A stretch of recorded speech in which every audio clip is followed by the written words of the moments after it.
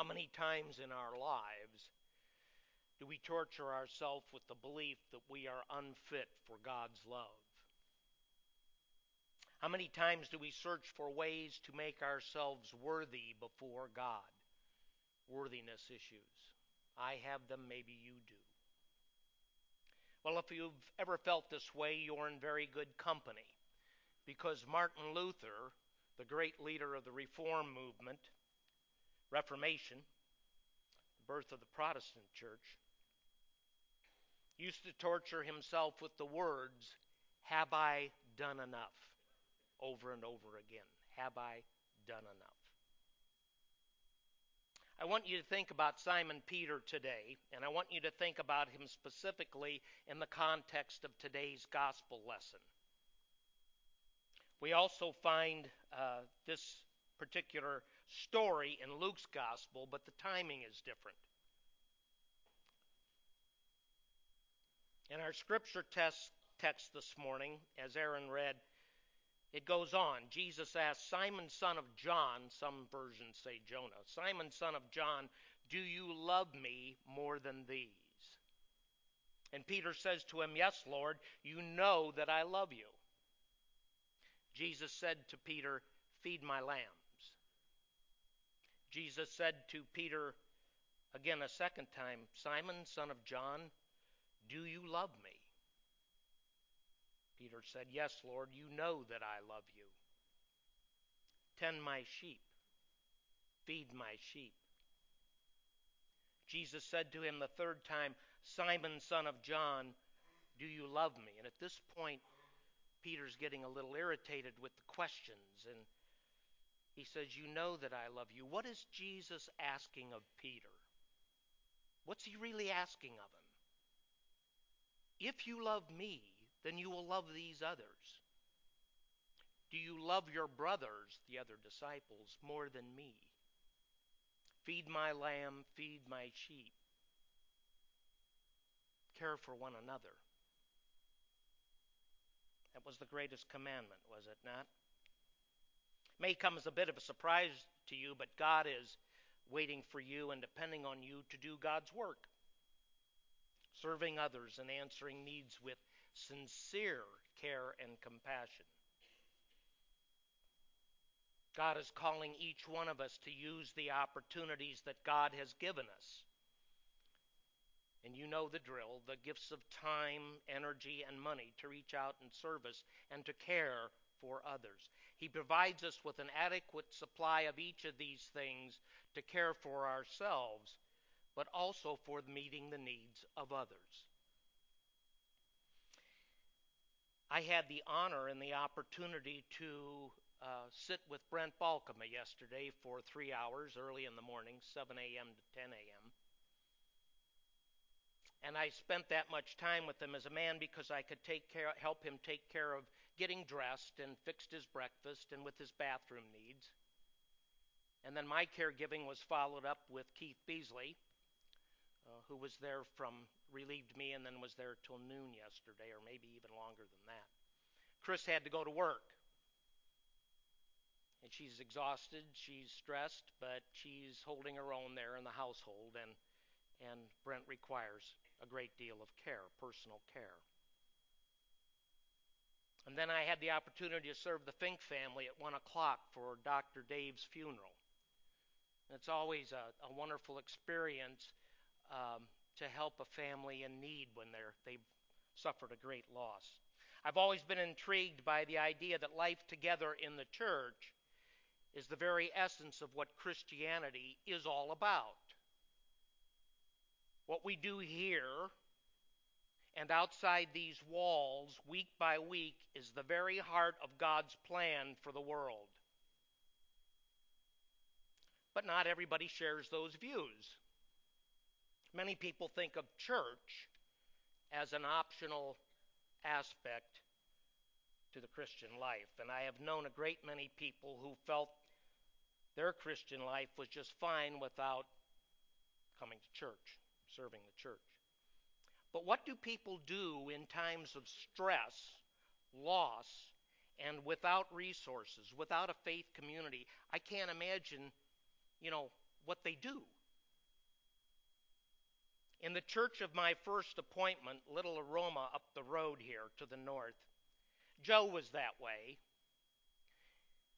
It took several strong men to get Joe into church, his friends. Every time I saw Joe, he had dust on his feet. He was a well-to-do farmer. He was 72 years old at the time, and he was still running the family farm with 2,000 acres of Indiana corn and soybeans.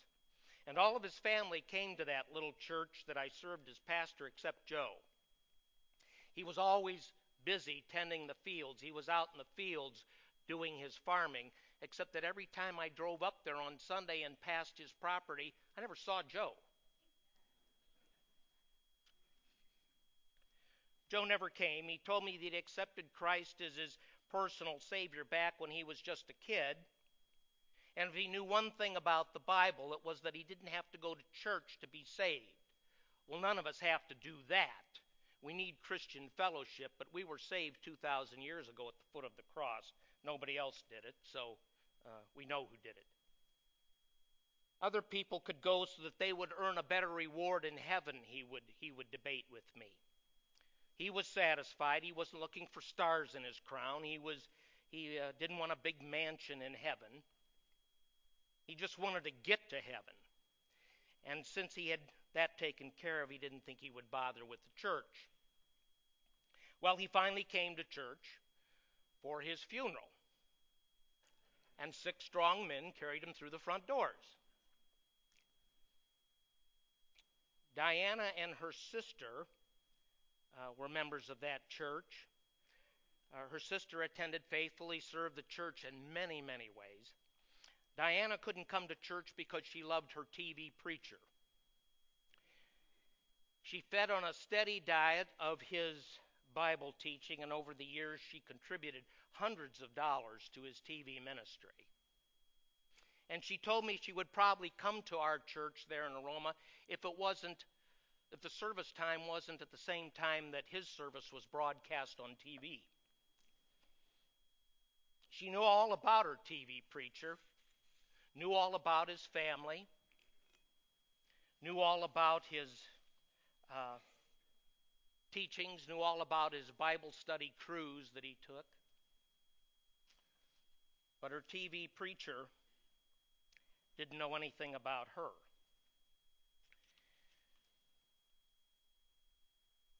He never visited her when she was admitted to the hospital or had ensuing surgeries. Nor was he there when her own father died in her own home.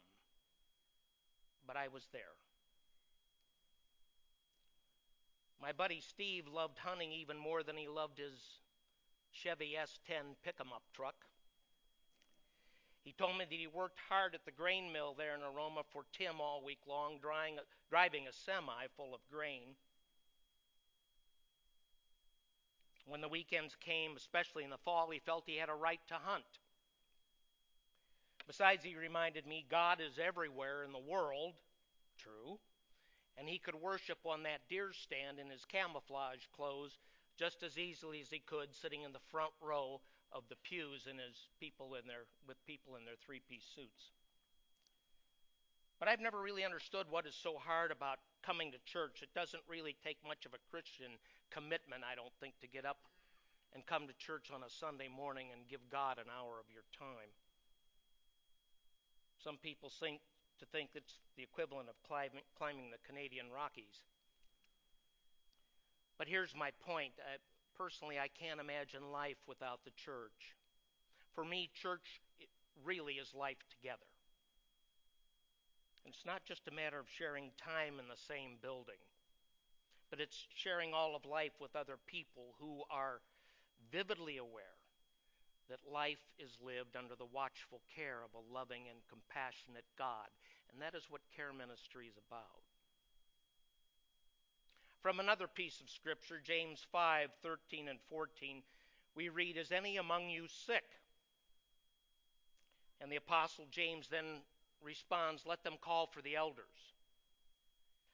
That does not mean that there is a hierarchy of compassion or effective prayer because of a pastor or an elder being in the church that's more effective than anybody else's. What James is advocating is the most normal thing in the world for those in the church, and that is that we must simply reach out, asking others to care for us. And we put their names on the prayer list, like Aaron pointed out this morning. It's what normally happens when we live in community with one another. It is that sense of community that makes life different for a Christian. Fred Craddock, who was a professor emeritus at Candler School of Theology at Emory University, said one time, and I quote, "Everyday needs are addressed in this text," James 5 he's referring to. "It pictures a community in which people suffer and pray, rejoice and sing, become sick and get well, sin and are forgiven. This picture reflects congregational life as we know it, as we know it, people looking to the community of faith for help. And the church offers help in many ways that are genuinely appropriate and effective." In her best-selling book, Traveling Mercies, Anne Lamott explains why she makes her son go to church with her. She says, "The main reason is that I want to give him what I found in the world, which is a path and just a little light to see that path by. Most of the people I know who have what I want, purpose, heart, balance, gratitude, joy, are people with a deep sense of spirituality. They are people in community who pray or practice their faith, people banding together to work on themselves and each other for human needs. This is what Stephen Ministry does. They follow a brighter light than the glimmer of their own candle. They are part of something beautiful," she says. "Our funky little church is filled with people who are working for comfort and needs, who are out there on the streets and inside praying, and they are home writing cards, and they are at the shelters with pans of food." Church is the place where prayer and singing go hand in hand. Verse 13 from James 5 says again, "Is any among you suffering? Let him pray. Is any cheerful? Let him sing praises." It's a place where people confess their sins to one another and who come to a parish care person or a pastor to be healed and restored during a difficult life transition. It's a place where people visit the sick and pray for them. You know, on any given Sunday in this room, I'll never forget Jack Wolf telling me, when you look out on your congregation, your flock, just remember that this day is the very best day in somebody's life, and in somebody else's life, the very worst day in their life. Any given Sunday in this room contains people who are near to giving birth and contains those who are near to dying.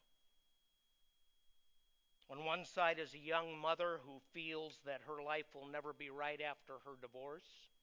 And on the other side of the room is a pretty young woman, newly engaged, who anticipates that marriage will be the closest thing to heaven she will ever know. There is a young man who isn't sure that he believes in God anymore. I've talked to those folks. And there's a young man who's preparing for the ministry. There's a young woman who fears for her life because of her recent cancer diagnosis, and there's another lady out in the congregation who is celebrating her 4th year of being a cancer survivor. Here's a man who just lost his job on this side, and on this side is a man who has just landed a contract for his company that will secure his future. Here is a 2-year-old surrounded by love and attention that she thinks all the world is her stage. And there's another young girl sitting here trying to find affection and compassion because of an abusive family situation. There is a man who feels he doesn't deserve communion, maybe today because of his adulterous affair in the town where he lives. And here is a man who has been slowly nurtured back to health and restored to a good marriage. I've learned a lot. I've talked to a lot of people. I've cared for a lot of people. Most pastors do. Life together in the church is a mixture of people at every stage and transition of life. Believe me. Take any one of these people apart from the church, the community of faith, and their life would be so much less than what it is now. One of the secrets of the church is that it is life lived in community.